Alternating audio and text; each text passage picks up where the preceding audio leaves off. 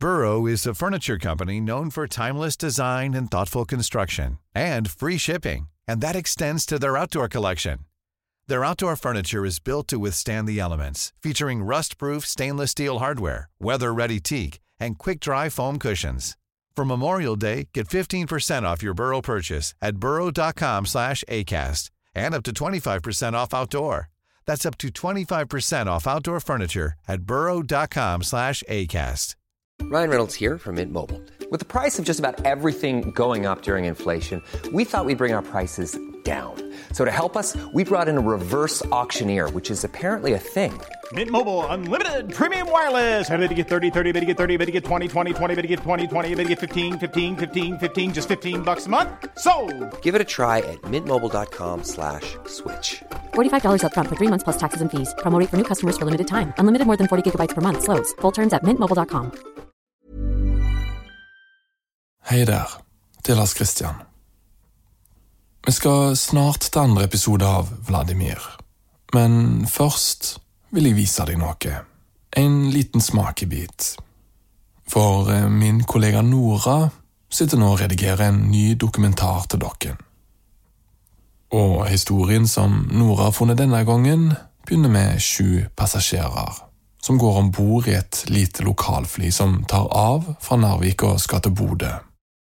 Når du kommer opp i lufta og flyr over dette, så er du akkurat som du i et annet element.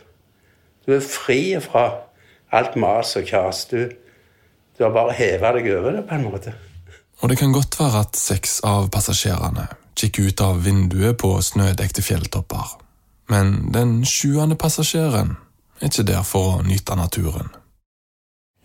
Så han tar av seg jakka og begynner å romstere, og jeg sitter og ser på han, så ser jeg at han drar frem en øks. Jeg ser jo hva som skjer, men jeg skjønner det ikke. Så jeg snur meg til pappa, og så spør jeg meg, hva er det som skjer? Og Malene, jeg bare så på, jeg så bare den frykten i blikket, og bare ropte av full hals, pappa, pappa, ta han. Ser ut vinduet, og ser bare egentlig bakken komme roterende mot meg, og innser at dette skjer faktisk. Selv om vi er i lille Narvik på vei til lille Bodø, så skjer det faktisk med oss, og begynner å tenke, finnes det noen annen mulighet for å komme seg ut? Finnes det fallskjermer her? Jeg hadde scannet, og kan jeg hoppe ut? Nei, det er ingen retrettmulighet der. Men det er en ting jeg skal klare å gjøre før at jeg går i døden. Jeg skal påføre den jævelen der fremme som i smerte som han aldri har kjent før. Denne historien om å forsøke å overleve på et lite fly hvor alt går galt, ligger i podcastspilleren din om en liten måned. Dersom du liker det vi lager, så kan du støtte oss med å abonnere på oss i en mørk historie. Om du vil og har sjans til det, så kan du gjøre det i Apple Podcast, eller med å følge lenka i episodebeskrivelsen til denne episoden du lytter til nå. Da får du alle våre episoder med en gang vi slipper de, og du slipper reklame. Men nå skal vi tilbake til den andre og siste episoden av denne litt usedvanlige utgaven av en mørk historie. I forrige episode fikk du høre om Putin, som var født ut av ruinene i St. Petersburg, hvor han som ung gutt gikk inn i kinosalen og kom ut igjen med et kall til å bli hemmelig agent. Hvordan han lærte desinformasjon og manipulasjon, og at alt det han en gang hadde sverget å beskytte, kollapset da Sovjetunionen ble oppløst, før han havnet i politikken i Russland på 90-tallet. Og det du hører her, det er Vladimir Putin for litt siden, som forteller at han setter de russiske atomrakettene i beredskap. For her i redaksjonen har vi ikke klart å la være å tenke på det som spiller seg ut like foran oss. For meg så føles det ut som en frykt fra en annen tid. En virkelighet vi hadde lagt bak oss, trodde jeg. Og nettopp det her med virkelighet er det denne historien handler om. For det er noe galt med virkeligheten. Eller i hvert fall måten den blir oppfattet. Og det har en hel del å gjøre med Vladimir Vladimirovich Putin. For eksempel, hvorfor har han blitt så glad i å blande sammen myter, fiksjon og fakta. Vi har, gjennom researchen til denne historien, begynt å tenke at Putin lærte på et tidspunkt å ta kontroll over virkeligheten. At han lærte hvordan han kan tvinge gjennom den versjonen som han selv vil skape. Og at han på et eller annet tidspunkt kanskje har blitt offer for den virkeligheten han selv har skapt. For en skal være forsiktig med å harselere for mye med virkelighet og det som er sant. Du lytter selvsagt til en mørk historie, og vi har kalt denne episoden for Sannhetsministeriet.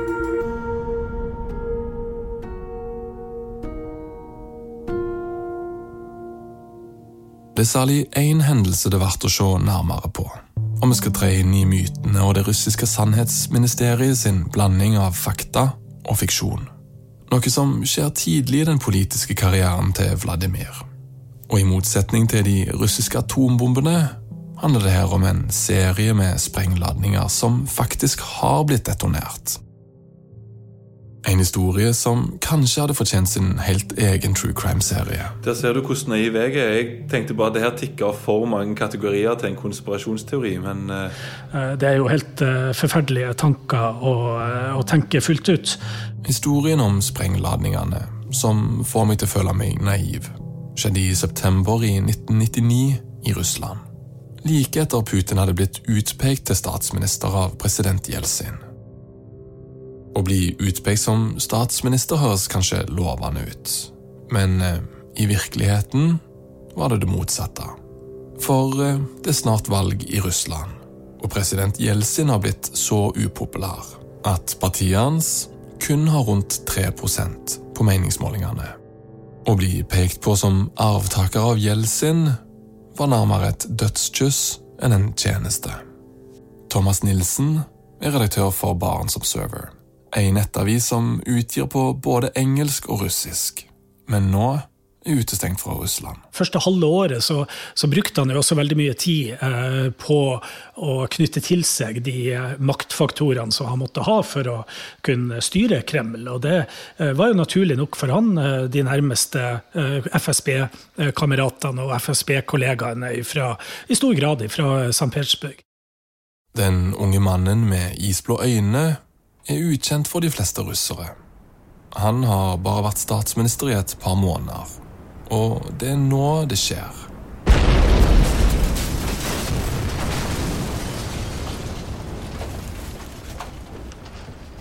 Plutselig begynner boligblokker å eksplodere i lufta i Russland. Først ei, og så ei til, og så ei tredje. Oliver Balog er fra podcasten Out of the Shadows om Putin, var korrespondent for Reuters og bodde selv i en boligblokk i Moskva. And this apartment bombing goes off in Buynatsk, and then there's 2 in Moscow, and then there's 1 in southern Russia. And it leads to this wave of sort of hysteria, really. I mean, it was like one after another after another. Over 300 mennesker ble drept i bombene. Det her er hjemme til folk, der de skal føle seg trygge. Stedet hvor de skal gå og legge seg om natta. Og det de frykter aller mest er at noen skal plassere bomber i kjellerne på deres hjem, mens de sover. Yeah, I mean, you understand, people in Russia, as a rule, in cities live in apartment blocks. And I mean, I was living as when I first moved to Russia, and I can remember, people checking the basement of the block where I lived, or I lived on the 12th floor, everyone checking the basement every day. It was absolute mayhem. Det var ikke bare i Belogs i boligblokk. Kjelleren ble sjekket om natta. I alle boligblokkene i Moskva organiserer folk seg, og flere ganger om natta går de nøye gjennom kjellerene. Og mens vanlige russere leter med lykter etter sprengladninger i kjellerene på hjemmene sine, trer den nye statsministeren fram i rampelyset, og peker på tsjetsjenske terrorister som de skyldige. Statsminister Putin viser seg som en litt sånn sterk mann som har lyst til å ta et oppgjør med tsjetsjenske terrorister som han angivelig mente stod bak de her bombeeksplosjonene. Men det er noe som ikke helt stemmer, for Putin har ennå ikke tatt kontroll over media. Avisa Novaja Gazeta, som i 2021 ble tildelt Nobels fredspris, begynner å skrive kritiske saker om hva som egentlig kan ha foregått. De begynner å versere historier blant de overlevende fra boligblokkene. Den offisielle historien, den helt sann? The Islamists denied it. The Chechen government, such as it was, denied it. Men Putin venter ikke på noen utredning eller etterforskning. Allerede her starter Putin sin første krig mot Tsjetsjenia. Og så, samme dag som Putin lar de første bombene regne over hovedstaden Grozny, skjer det noe mistenksomt i byen Ryazan sørøst for Moskva.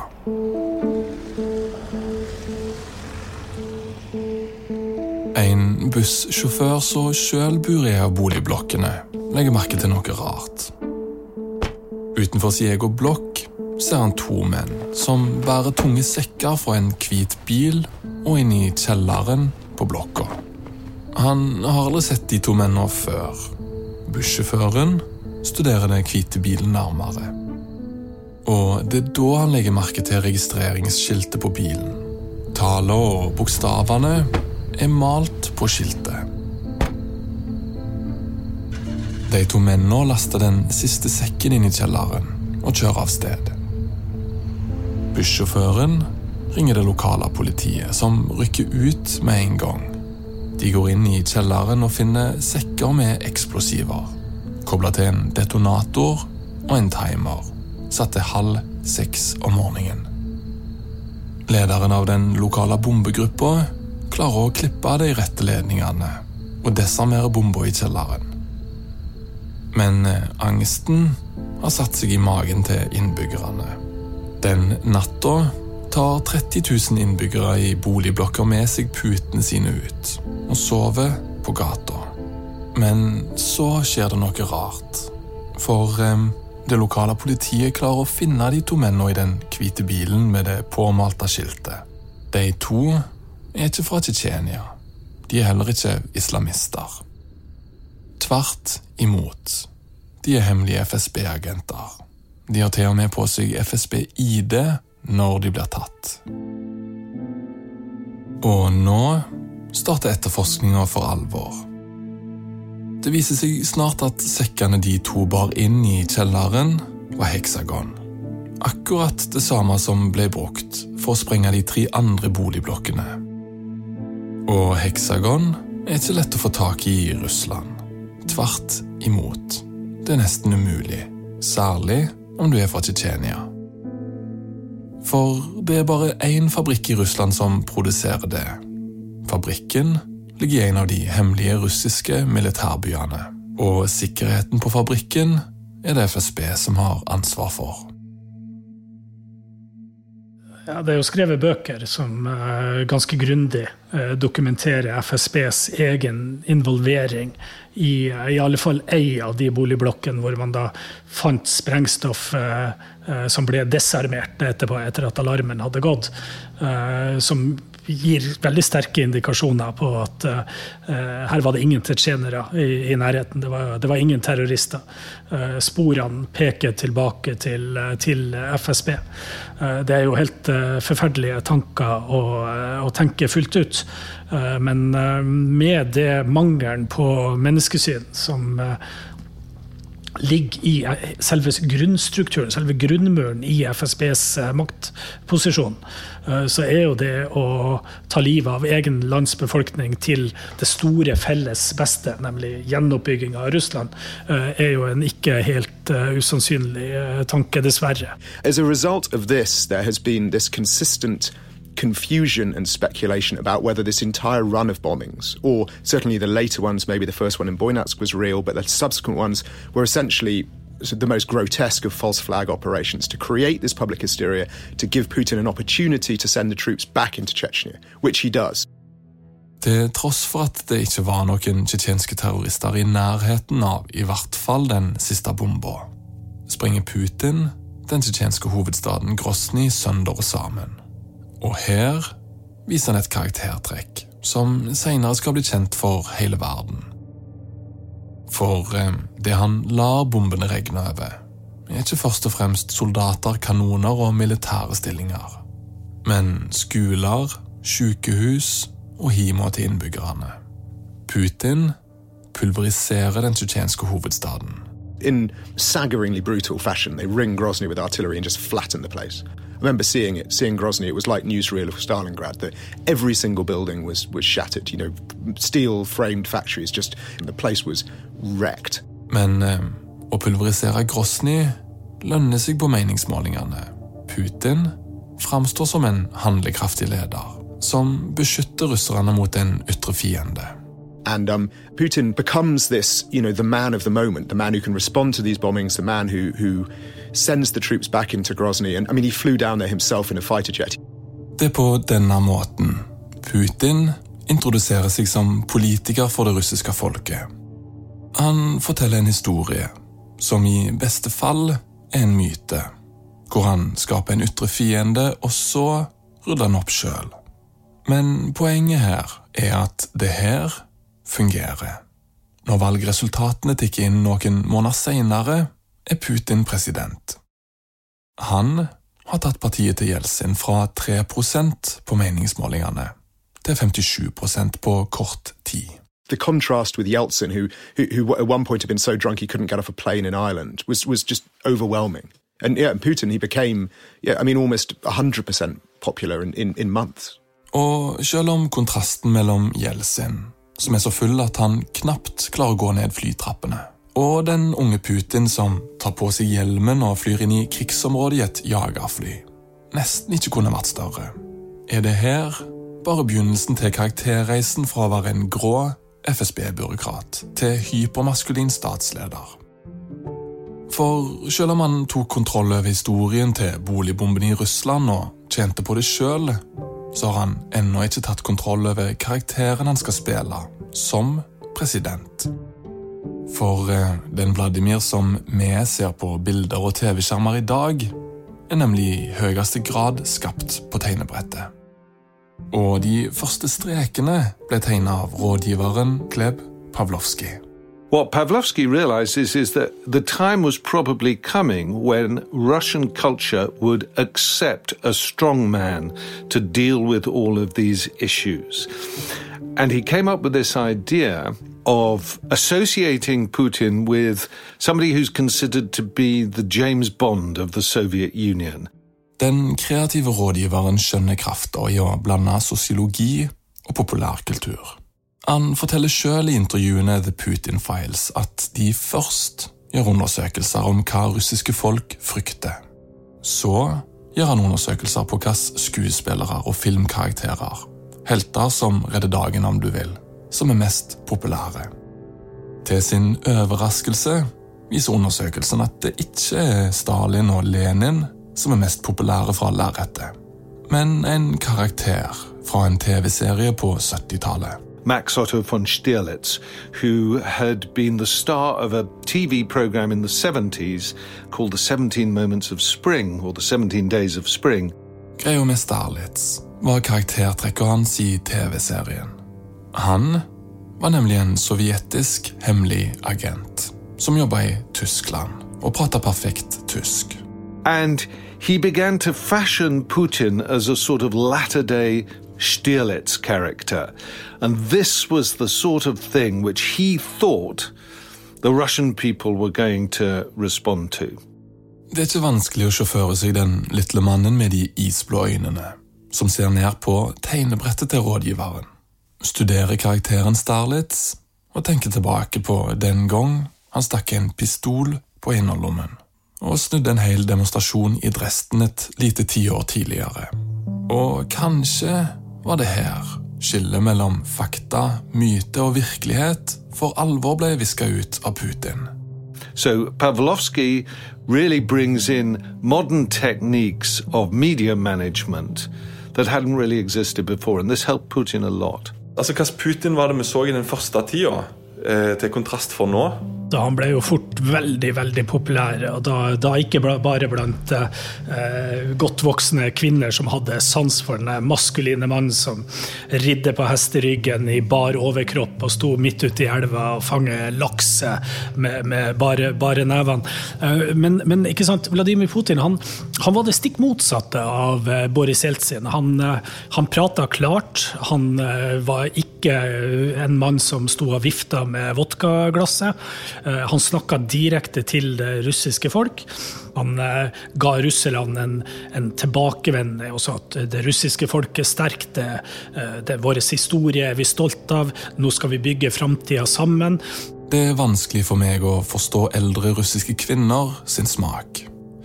For Putin i bare overkropp på hesteryggen som rir gjennom et sibirsk landskap virker mer homoerotisk enn hypermaskulint. Men så har jeg kanskje sett litt for mange moderne westernfilmer. Men poenget er at det her, krigen mot Tsjetsjenia, en sovjetisk James Bond som president, det fungerer. Vladimir på hesteryggen er mer populær på meningsmålingene enn noen gang. Men selv om Vladimir Putin nå begynner å beherske karakteren, hadde han ennå ikke kontroll over settet som scenene spilte seg ut på. Jeg tenker selvsagt på mediene. De var ennå fri. Og de som holdt i kamera, jobbet gjerne for TV-stasjonene til oligarkene. At that point, the oligarchs were still relatively free. They controlled 2 of the TV channels, and they had been reporting very freely on the Chechen war, on the speculating about who had caused apartment bombings. So, Putin was already, in trouble with the media to a certain extent. Og snart skal det skje en hendelse til sjøs i Barentshavet, som setter han ut. Ikke bare av spill, for det vipper han nesten av hesteryggen for godt. Og denne gangen spiller det seg ut innen noe som minner om en annen kjent sjanger fra populærkulturen. Ubåtfilmen. Det klassiske plottet hvor de dukker under vannskorper, og så spiller dramaet seg ut på innsida hvor ingen kan unnslippe. Problemet for Putin er ikke bare at hans egen svakhet skal komme til overflaten, men at denne fortellingen har han ingen kontroll over. Og det er nettopp det han kommer til å lære av.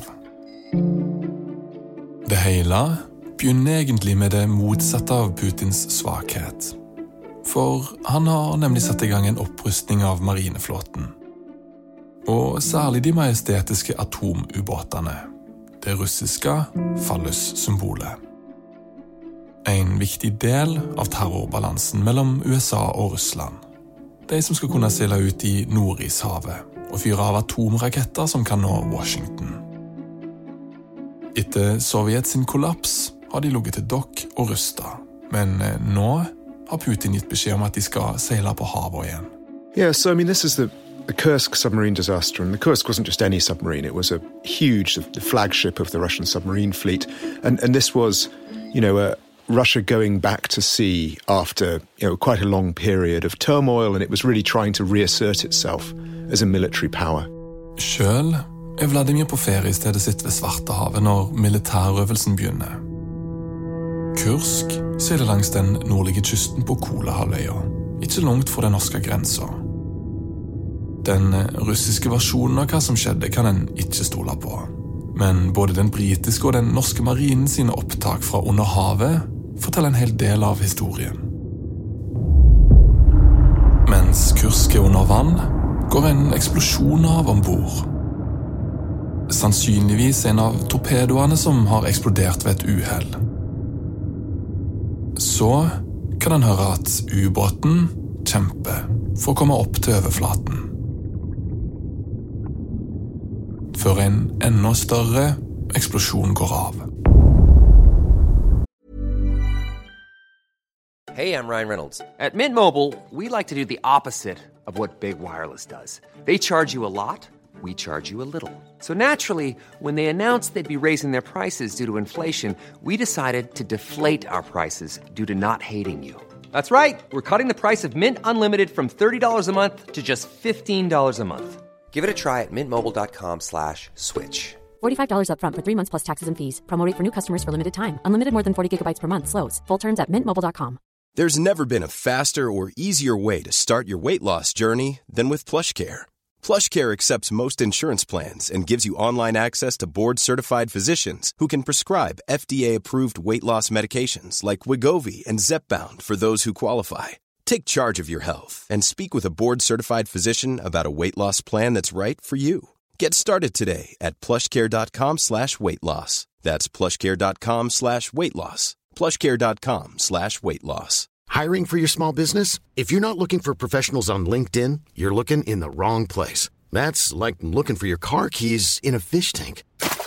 LinkedIn helps you hire professionals you can't find anywhere else, even those who aren't actively searching for a new job but might be open to the perfect role. In a given month, over 70% of LinkedIn users don't even visit other leading job sites. So start looking in the right place. With LinkedIn, you can hire professionals like a professional. Post your free job on linkedin.com/people today. Millions of people have lost weight with personalized plans from Noom. Like Evan, who can't stand salads and still lost 50 pounds. Salads generally for most people are the easy button, right? For me, that wasn't an option. I never really was a salad guy. That's just not who I am. But Noom worked for me. Get your personalized plan today at Noom.com. Real Noom user compensated to provide their story. In 4 weeks, the typical Noom user can expect to lose 1 to 2 pounds per week. Individual results may vary. Og nå ikke Kursk på vei mot overflaten lengre. Den synker. Lengre og lengre. Helt ned til 229 meter. Hvor ubåten knaser mot havbonden. Nå ligger den russiske marinens stolthet på bonden av Barentshavet, med et stort hål I baugen og tar en vann. Mesteparten av mannskapet omkommer, men noen overlever eksplosjonen og vattnet som trenger inn I ubåten. Men på overflaten foregår et spel for galleriet. Den norske og den britiske marinen har fått med seg ulykker, men russerne benekter det som har skjedd. Og de vil ikke ta imot hjelp. Når de først går ut med ulykker 2 dager senere, følger hele verdenspressen med på det som først og fremst et PR-stunt.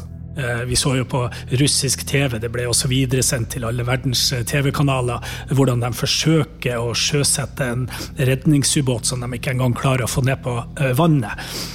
Og så samtidig så sitter også Vladimir Putin ved hytta si, eller palasset sitt nede ved Svartehavet, og kommer ikke engang nordover for å følge denne redningsoperasjonen da. Professor Nina Khrushcheva. This tragedy was, we always were watching it, like, live. How these people were dying there and Russia was refusing help from the West. It was a moment when I was tremendously ashamed of this man, tremendously ashamed. Når Russland endelig tar imot hjelp, drar Norge og Storbritannia ut til stedet, hvor Kursk sank med en redningsubåt. Putin fortsatt på ferie I stedet sitt.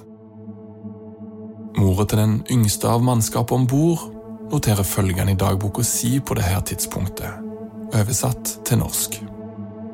Alt mitt håp nå med det britiske og det norske redningsmannskapet. Jeg veldig glad de kommet til unnsetning. De jobber med hjertet og sjeler for å hjelpe våre menn. De følger mer for våre enn det våre egne embedsmenn gjør. Det finnes også vittnesbyrder fra innsida av Kursk. I lommen på uniformen til 27 år gamle korporal Dmitrij Kolesnikov har han brettet sammen et håndskrevet og gjennomvått brev. Han skriver at de 23 stykker som har flyktet til en seksjon som ikke oversvømt. Så endrer håndskriftet han seg, hvor han skriver direkte oversatt «Jeg skriver I blinde», fordi strømmen ombord slått ut. Først når Norge og Storbritannia får seilt inn en redningsubåt og kommer seg ned og får dokka seg på ubåten, så blir det klart at hele ubåten fylt med vann, at det ikke noen som har overlevd der inne. Og det klart, dette en veldig, veldig pinlig situasjon for Vladimir Putin.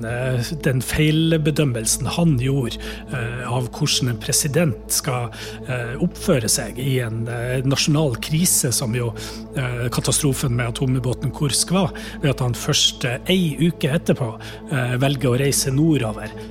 Når Russlands president skal møte de etterlatte, får han føle familienes vrede. Og på et folkemøte der blir nærmest angrep av alle de mødrene til de som hadde mistet livet, og konene deres som, hvorfor gjorde han ikke mer? Hvorfor var ikke Russland i stand til å sette i gang en stor redningsoperasjon? Hvorfor ba man ikke Norge og Storbritannia om hjelp mye tidligere? De kunne jo komme inn, og så videre. Så står presidenten der helt uten svar. Vladimir ser ut som en liten mann på en alt for stor scene. Han sliter med å møte blikket til de etterlatte, kikke i gulvet, og det ingenting som minner om en moderne sovjetisk versjon av James Bond.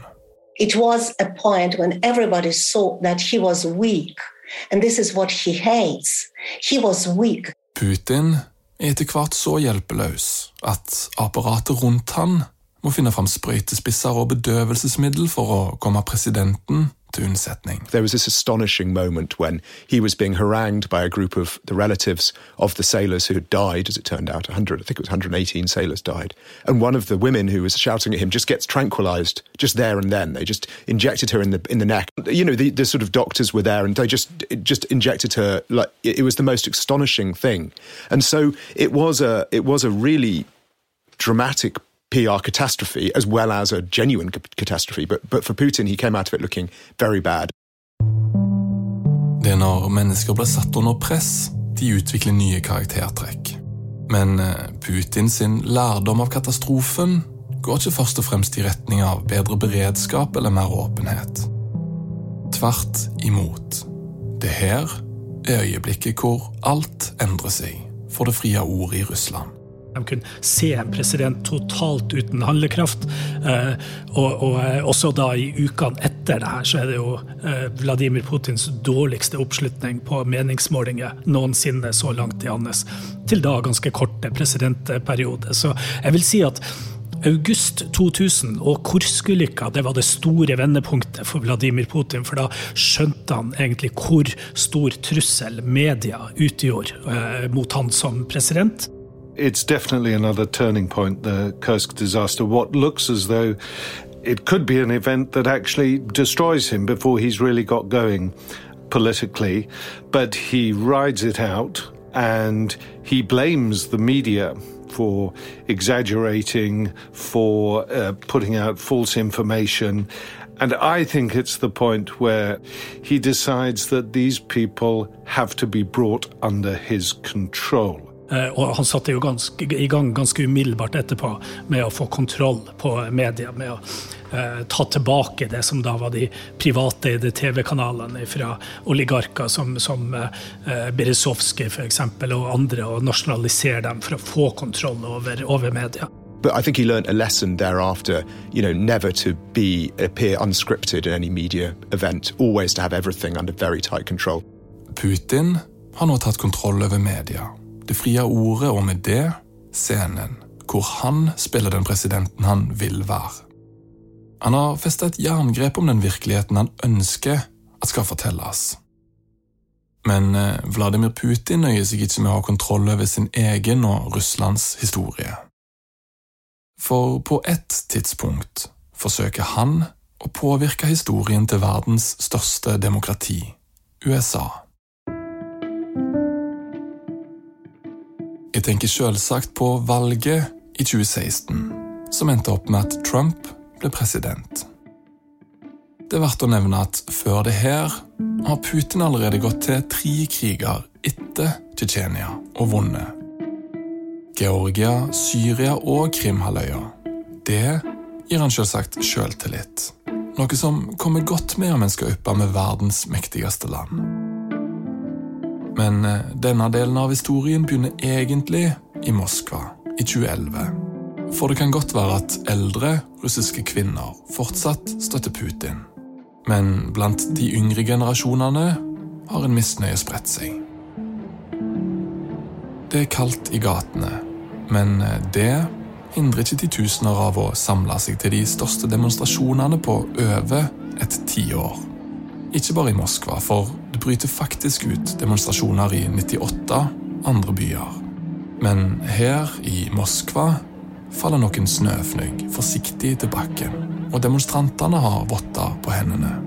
De strekker armene i været og roper at Putin har stjålet valget. En av vottene holder rundt en plakat av Putin med Hitlerbart.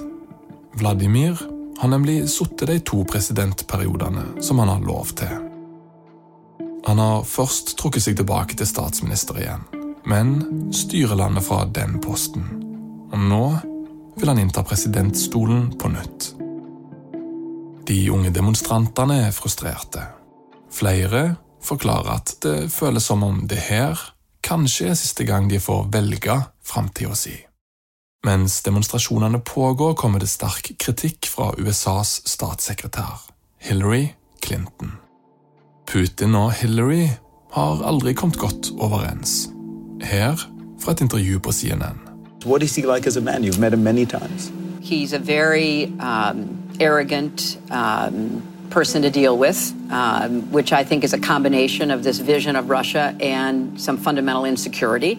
He can turn on the charm, but he can also be, very tough to deal with and act as though it's a burden on him to be in conversations with other world leaders. He acts, bored and dismissive, stare intently at you with his very, bright blue eyes. Hillary Clinton har aldri vært redd for å være direkte når hun snakker om Russland. And I would be thrilled if the Russian people, who are so capable, had a normal country that they could chart a different future. I think that will be next to impossible, at least for the short term with Putin. Hun støtter demonstrasjonene, og via CIA gir hun penger til organisasjoner i Russland som jobber for en mer demokratisk retning. Noen år senere, i 2013, kom hun til og med skade for å sammenligne Putin med Hitler. Putin is a man who really does keep grudges very well, but really what sparked the hatred for Putin towards Clinton was the protests in 2011, 2012 in Moscow against the return of Putin as president. And he saw the hand of Hillary Clinton in stirring up these protests, in if you like, influencing the Russian election and using American power, the CIA, money to NGOs, support to anti-Putin groups in Russia to try to unseat him. Vladimir bærer kanskje nag lenge, men han har mildt sagt også et litt problematisk kvinnesyn. Ta bare den kommentaren her fra et russisk TV-intervju. Sitat: «Det er bedre å ikke innlede diskusjoner med kvinner. Når folk krysser visse grenser for anstendighet, viser de ikke styrke, men svakhet. Men svakhet er ikke den verste egenskapen hos kvinner. I Putins verden er det å argumentere imot han det samme som å gå på tvers av patriarkatet. Og når kvinner gjør det, viser de egentlig svakhet. Hva han mener den aller verste egenskapen til kvinner er fortsatt uklart for meg. Men det er noe som ikke går helt opp i Putins egen logikk. Dersom jeg fikk stille Vladimir et spørsmål, hadde det vært det her. Dersom du virkelig mener at kvinner er svake, hvorfor er det da de sterke du har et problem med? Ta for eksempel den situasjonen her, med Putin sin svarte labrador og Europas mektigste kvinne, Angela Merkel. Merkel viser sjeldent følelser offentlig, men hun har en Achilles. Siden hun var barn, har hun vært redd for hunder. Putin og Merkel står framfor i kameraene. De to skal forhandle en gassavtale, og Merkel har bein i nasen i forhandlinger. Så setter begge seg ned på likt, på hver sin side av et lite salongbord. Og så, tilfeldigvis, kommer Putin sin store svarte labrador inn i rommet. Merkel fryser til i stolen, men holder maska. Hunden kommer helt bort til Merkel, snuser på henne og legger seg ned, framfor beina hans. Mens Putin sitter tilbakelent og smiler selvtilfreds, mens han tapper dressskoene mot gulvet, klar til å forhandle avtalen. I think what probably more important than she was a woman who didn't know her place. And I think that's slightly more because he wants people like women in government. He feels comfortable working with them, but it's his position that they are promoting. They are serving the great man. Hillary Clinton derimot hverken redd hunder eller Putin. Og i 2016 skal USA velge en ny president. Det amerikanske valget mellom Trump og Clinton. There's a lot of women in his entourage. It's just Hillary Clinton was not an entourage woman. Men i Vladimir sin himby, St. Petersburg, har noe begynt å koke under overflaten. På innsida av en 4-etasjes hvit murbygning med svarte vinduskarmer sitter unge russere med kaps foran PC-skjermen og knatrer i vei på tastaturet med kaffekopper på pulten. De jobber 12-timers-skift. Det har de holdt på med i 3 år. Kontoret heter Internet Research Agency, omtalt som IRA. Det her er den første kjente russiske trollfabrikken. Og nå har de blitt bedt om å rette kikkertsikte mot det amerikanske valget. Putin vet selvsagt at om Hillary vinner, kommer hun til å føre en hard tone mot Russland, mens pipa til Trump har en litt annen tone. Yesterday, reporters asked me if I thought President Putin was smart. I said, of course he's smart, to which I was greeted with, oh, that's such a terrible thing to say. I'd like to tell the truth, yes, he's smart. IRF sine troll samarbeider med hackere fra det russiske militæret. Sammen gjør de egentlig 3 ting. De sprer falske nyheter, nører opp under konspirasjonsteorier, hacker kampanjen til Clinton og lekker innholdet til media et par dager fra valget. Skandalen som tar av i USA handler om at Clinton har brukt sin personlige e-post til jobb, og derfor ikke har beskyttet statshemmeligheter. It was a hack. Hackers that we know that were affiliated with Russia's military intelligence service, hacking into the Democratic Party's National Committee, stealing their emails, stealing files, and then leaking them through various outlets to try to discredit the Clinton campaign. And the second thing is that it was a cheap, low-cost way to really make Russia look powerful and to make Russia again seem like it was able to influence things in the West. Vi vet ikke om Clinton hadde vunnet valget uten Russland sin innblanding. Men det finnes ingen tvil om at de påvirker valget til verdens største demokrati. Og ikke bare valget, for de målrettede tastetrykker til trollfabrikken i St. Petersburg klarte med konspirasjonsteorier og falske nyheter å slå en kile ned i folkedypet i USA. De nye historiebøkene som blir skrevet om denne tida, vil for alltid handle om epoken da folk vendte seg mot hverandre. På mange måter er det her en enorm seier for Putin. Han har lært seg å ta kontroll over historien. Han mestrer presidentkarakteren han ønsker å være. Han har tatt kontroll over mediene og de andre som kan fortelle en annen historie enn hans. Og nå har han til og med lykkes i å påvirke historien til sin største fiende. Så hvordan kan en fyr som etter hvert har blitt så treffsikker bomma så kraftig når han går til neste krig? Ja, altså når Vladimir Putin sent i 2021 bestemmer seg og tar avgjørelsen om å gå inn militært i Ukraina, så er jo det veldig under overbevisning om at man skal rulle inn i Kiev 3 dager senere, og de forventer at en vesentlig andel av befolkningen i Ukraina skulle stå og vifte med russiske flagg og ønske dem velkommen. Bare 6 år etter Russland seiret strategisk i USA, virker Putin helt ut av takt med virkeligheten. Og et hint om hvor det har gått galt, finner en kanskje her.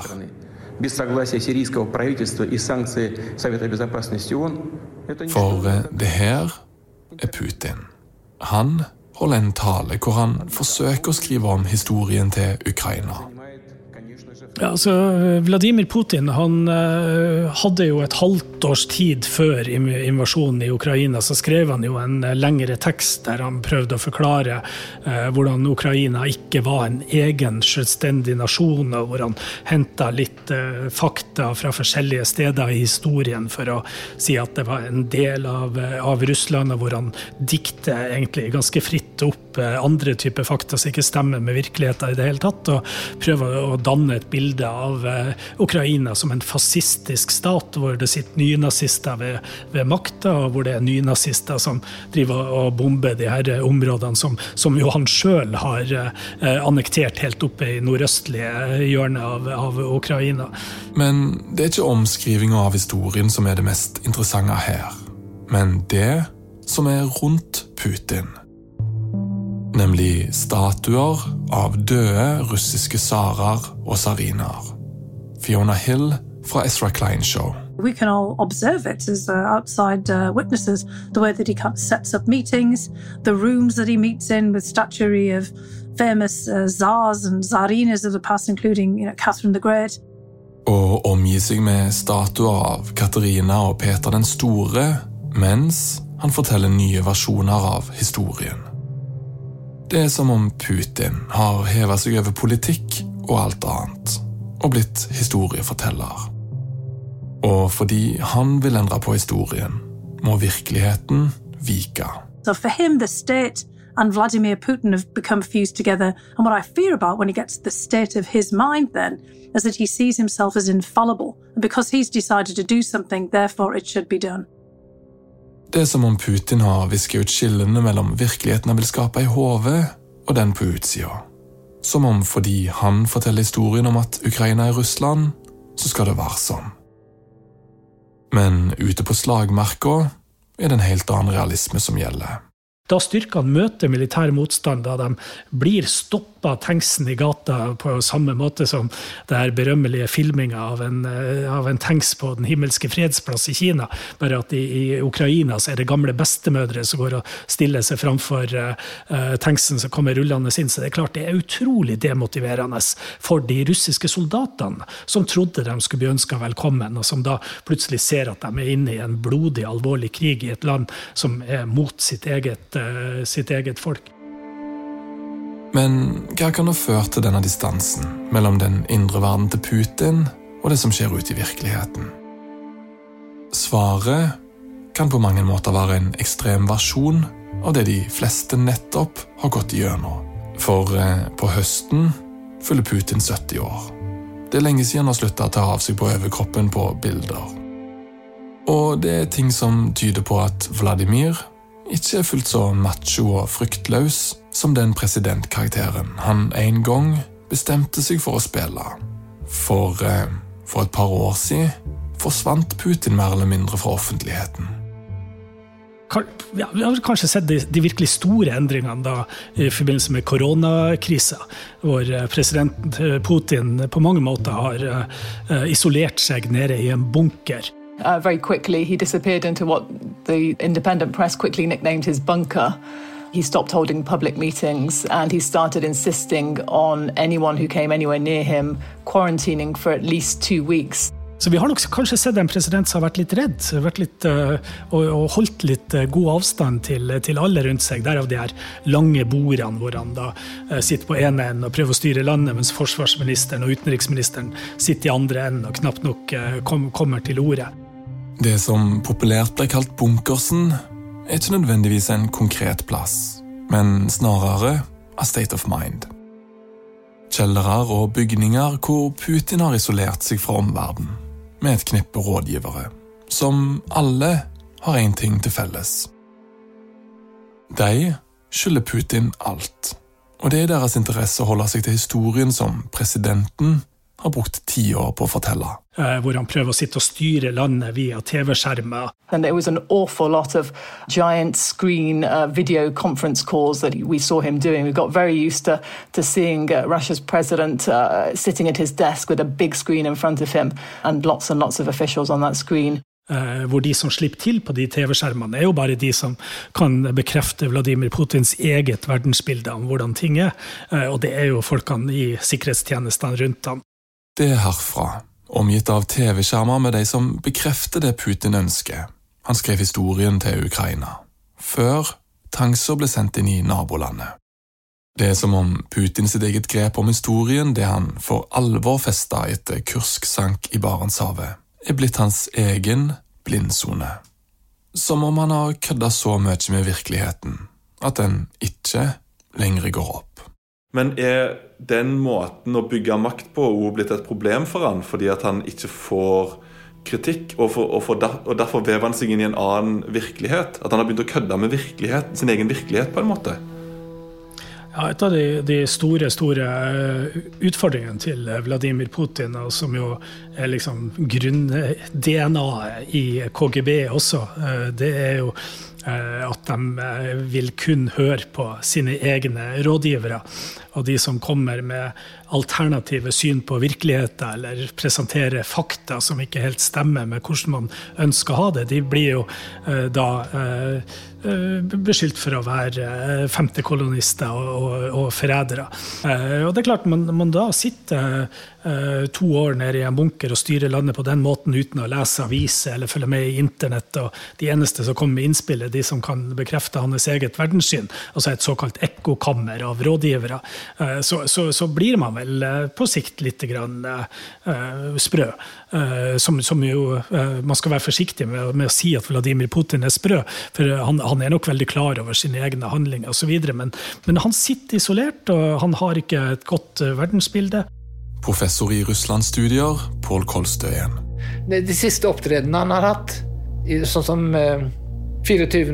februar, hvor han da sitter bak dette skrivebordet sitt, litt sammensunket, og spytter ut disse glosene sine om disse fæle nynazistene i Kiev, så virker det på en måte som han har mistet grep igjen, altså. Jeg synes det en helt ny Putin som fremstår, ikke denne selvsikre, nærmest med glimt i øyet som vi har hatt, og også sånn rent fysisk så fremstår han som gammel og dradd. Altså, den ansiktsløftningen som han hadde for en del år siden, det gjorde han jo faktisk stilig, men nå ser det ut som den botoxen der begynner å forta seg, og han bare blir styggere utvendig, men også styggere innvendig, altså sintere og alt. Han har ikke grep lenger, altså. Og det livsfarlig i et sånt politisk system. Jeg har selvsagt ikke innsikt i Putin sitt hode, eller adgang til bunkeren. Det det ingen som har, men det en scene jeg ikke klarer å riste av meg. Bildet av Putin som dikter om historien, omgitt av statuer av russiske tsarer og tsarinaer. En mann som over 10 år har brukt en blanding av rå vold, bruddstykker av fakta og en enormt velutviklet sans for fortellingens kraft til å gjøre om på verden. Som har skapt en versjon hvor den sterke mannen kan føre Russland tilbake til landets rettmessige plass som stormakt. Og når han da kommer ut av bunkeren og skal gå til krig mot nabolandet sitt Ukraina, først da begynner det å gå opp for han at han har jo virkelig ikke fått den etterretning, den type samfunnsinnspill som kunne ha hjulpet han til å forstå at det vil være galskap å gå til krig mot sitt eget folk i sitt eget naboland. Men det som Putin tilsynelatende ikke kan se når han sitter mellom Katarina og Peter den store, det her. Når en gjør vold på virkeligheten, for å få den til å passe med fortellingen en har i hodet, risikerer han å miste grep om den virkelige virkeligheten. Den virkeligheten hvor ukrainere ikke ønsker russere velkomne som frigjørere. Den hvor Kiev ennå ikke har falt. Hvor flaggskipet Moskva ligger på bunnen av Svartehavet. Og det sånn med den virkelige virkeligheten at den har det med å på et eller annet tidspunkt å bryte inn, selv i den mest isolerte bunker. Nå jo det her, altså denne her historien skrives jo mens vi prater i lag, men hvor kan det her enda? Det veldig vanskelig å spå om Russland sin framtid. Opp igjen av de 30 årene jeg har jobbet med Russland, så har jeg prøvd det et par ganger, og jeg har stort sett tatt feil bestandig. Så jeg ikke rett person å stille det spørsmålet. Jeg vil si at det er vanskelig å se for seg en annen utgang på det vi ser akkurat nå, enn at Vladimir Putin blir avsatt og enten da tatt av dage eller ført til den internasjonale straffedomstolen i Haag, eller at Russland selv fall tar et oppgjør som en slags Nürnberg-prosess på det som går nå. Fordi jeg tror nok ikke at vi skal forvente at Vladimir Putin kommer til selv å ta initiativ til å deeskalere og avslutte og så videre. Han har allerede hoppet ut for et stup eller marche opp i et hjørne som det er vanskelig å se for seg at han kommer ut av. Så du tror rett og slett at han ikke vil som statsleder overleve Ukraina-krigen? Jeg tror at den enkleste tanken er at Ukraina-krigen er slutten på hans presidentskap. Det murres innad i Russland. Hvordan dette landet her skal kunne fungere under et så totalitært regime som det gjør nå, er veldig vanskelig å forestille seg. Det er skremmende tanker. Så jeg velger å helle i retning av en analyse hvor jeg ser på det her som starten på slutten.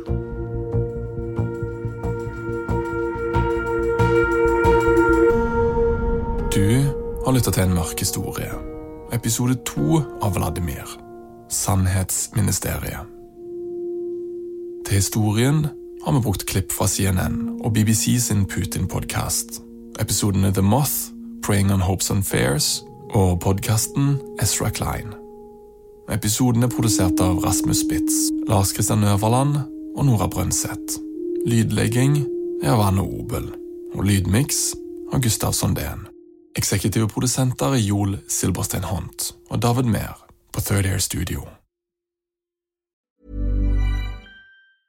A lot can happen in 3 years, like a chatbot may be your new best friend. But what won't change? Needing health insurance. United Healthcare Tri-Term Medical Plans, underwritten by Golden Rule Insurance Company, offer flexible, budget-friendly coverage that lasts nearly 3 years in some states. Learn more at uh1.com. Hi, I'm Daniel, founder of Pretty Litter. Did you know cats tend to hide symptoms of sickness and pain? I learned this the hard way after losing my cat, Gingy. So I created Pretty Litter, a health monitoring litter that helps detect early signs of illness by changing colors, saving you money and potentially your cat's life. Pretty Litter is veterinarian developed, and it's the easiest way to keep tabs on your fur baby's health right at home. Go to prettylitter.com and use code ACAST for 20% off your first order and a free cat toy. Terms and conditions apply. See site for details. Planning for your next trip?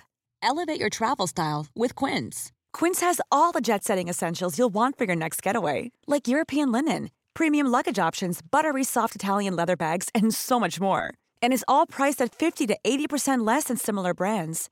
Plus, Quince only works with factories that use safe and ethical manufacturing practices. Pack your bags with high-quality essentials you'll be wearing for vacations to come with Quince. Go to quince.com/pack for free shipping and 365-day returns.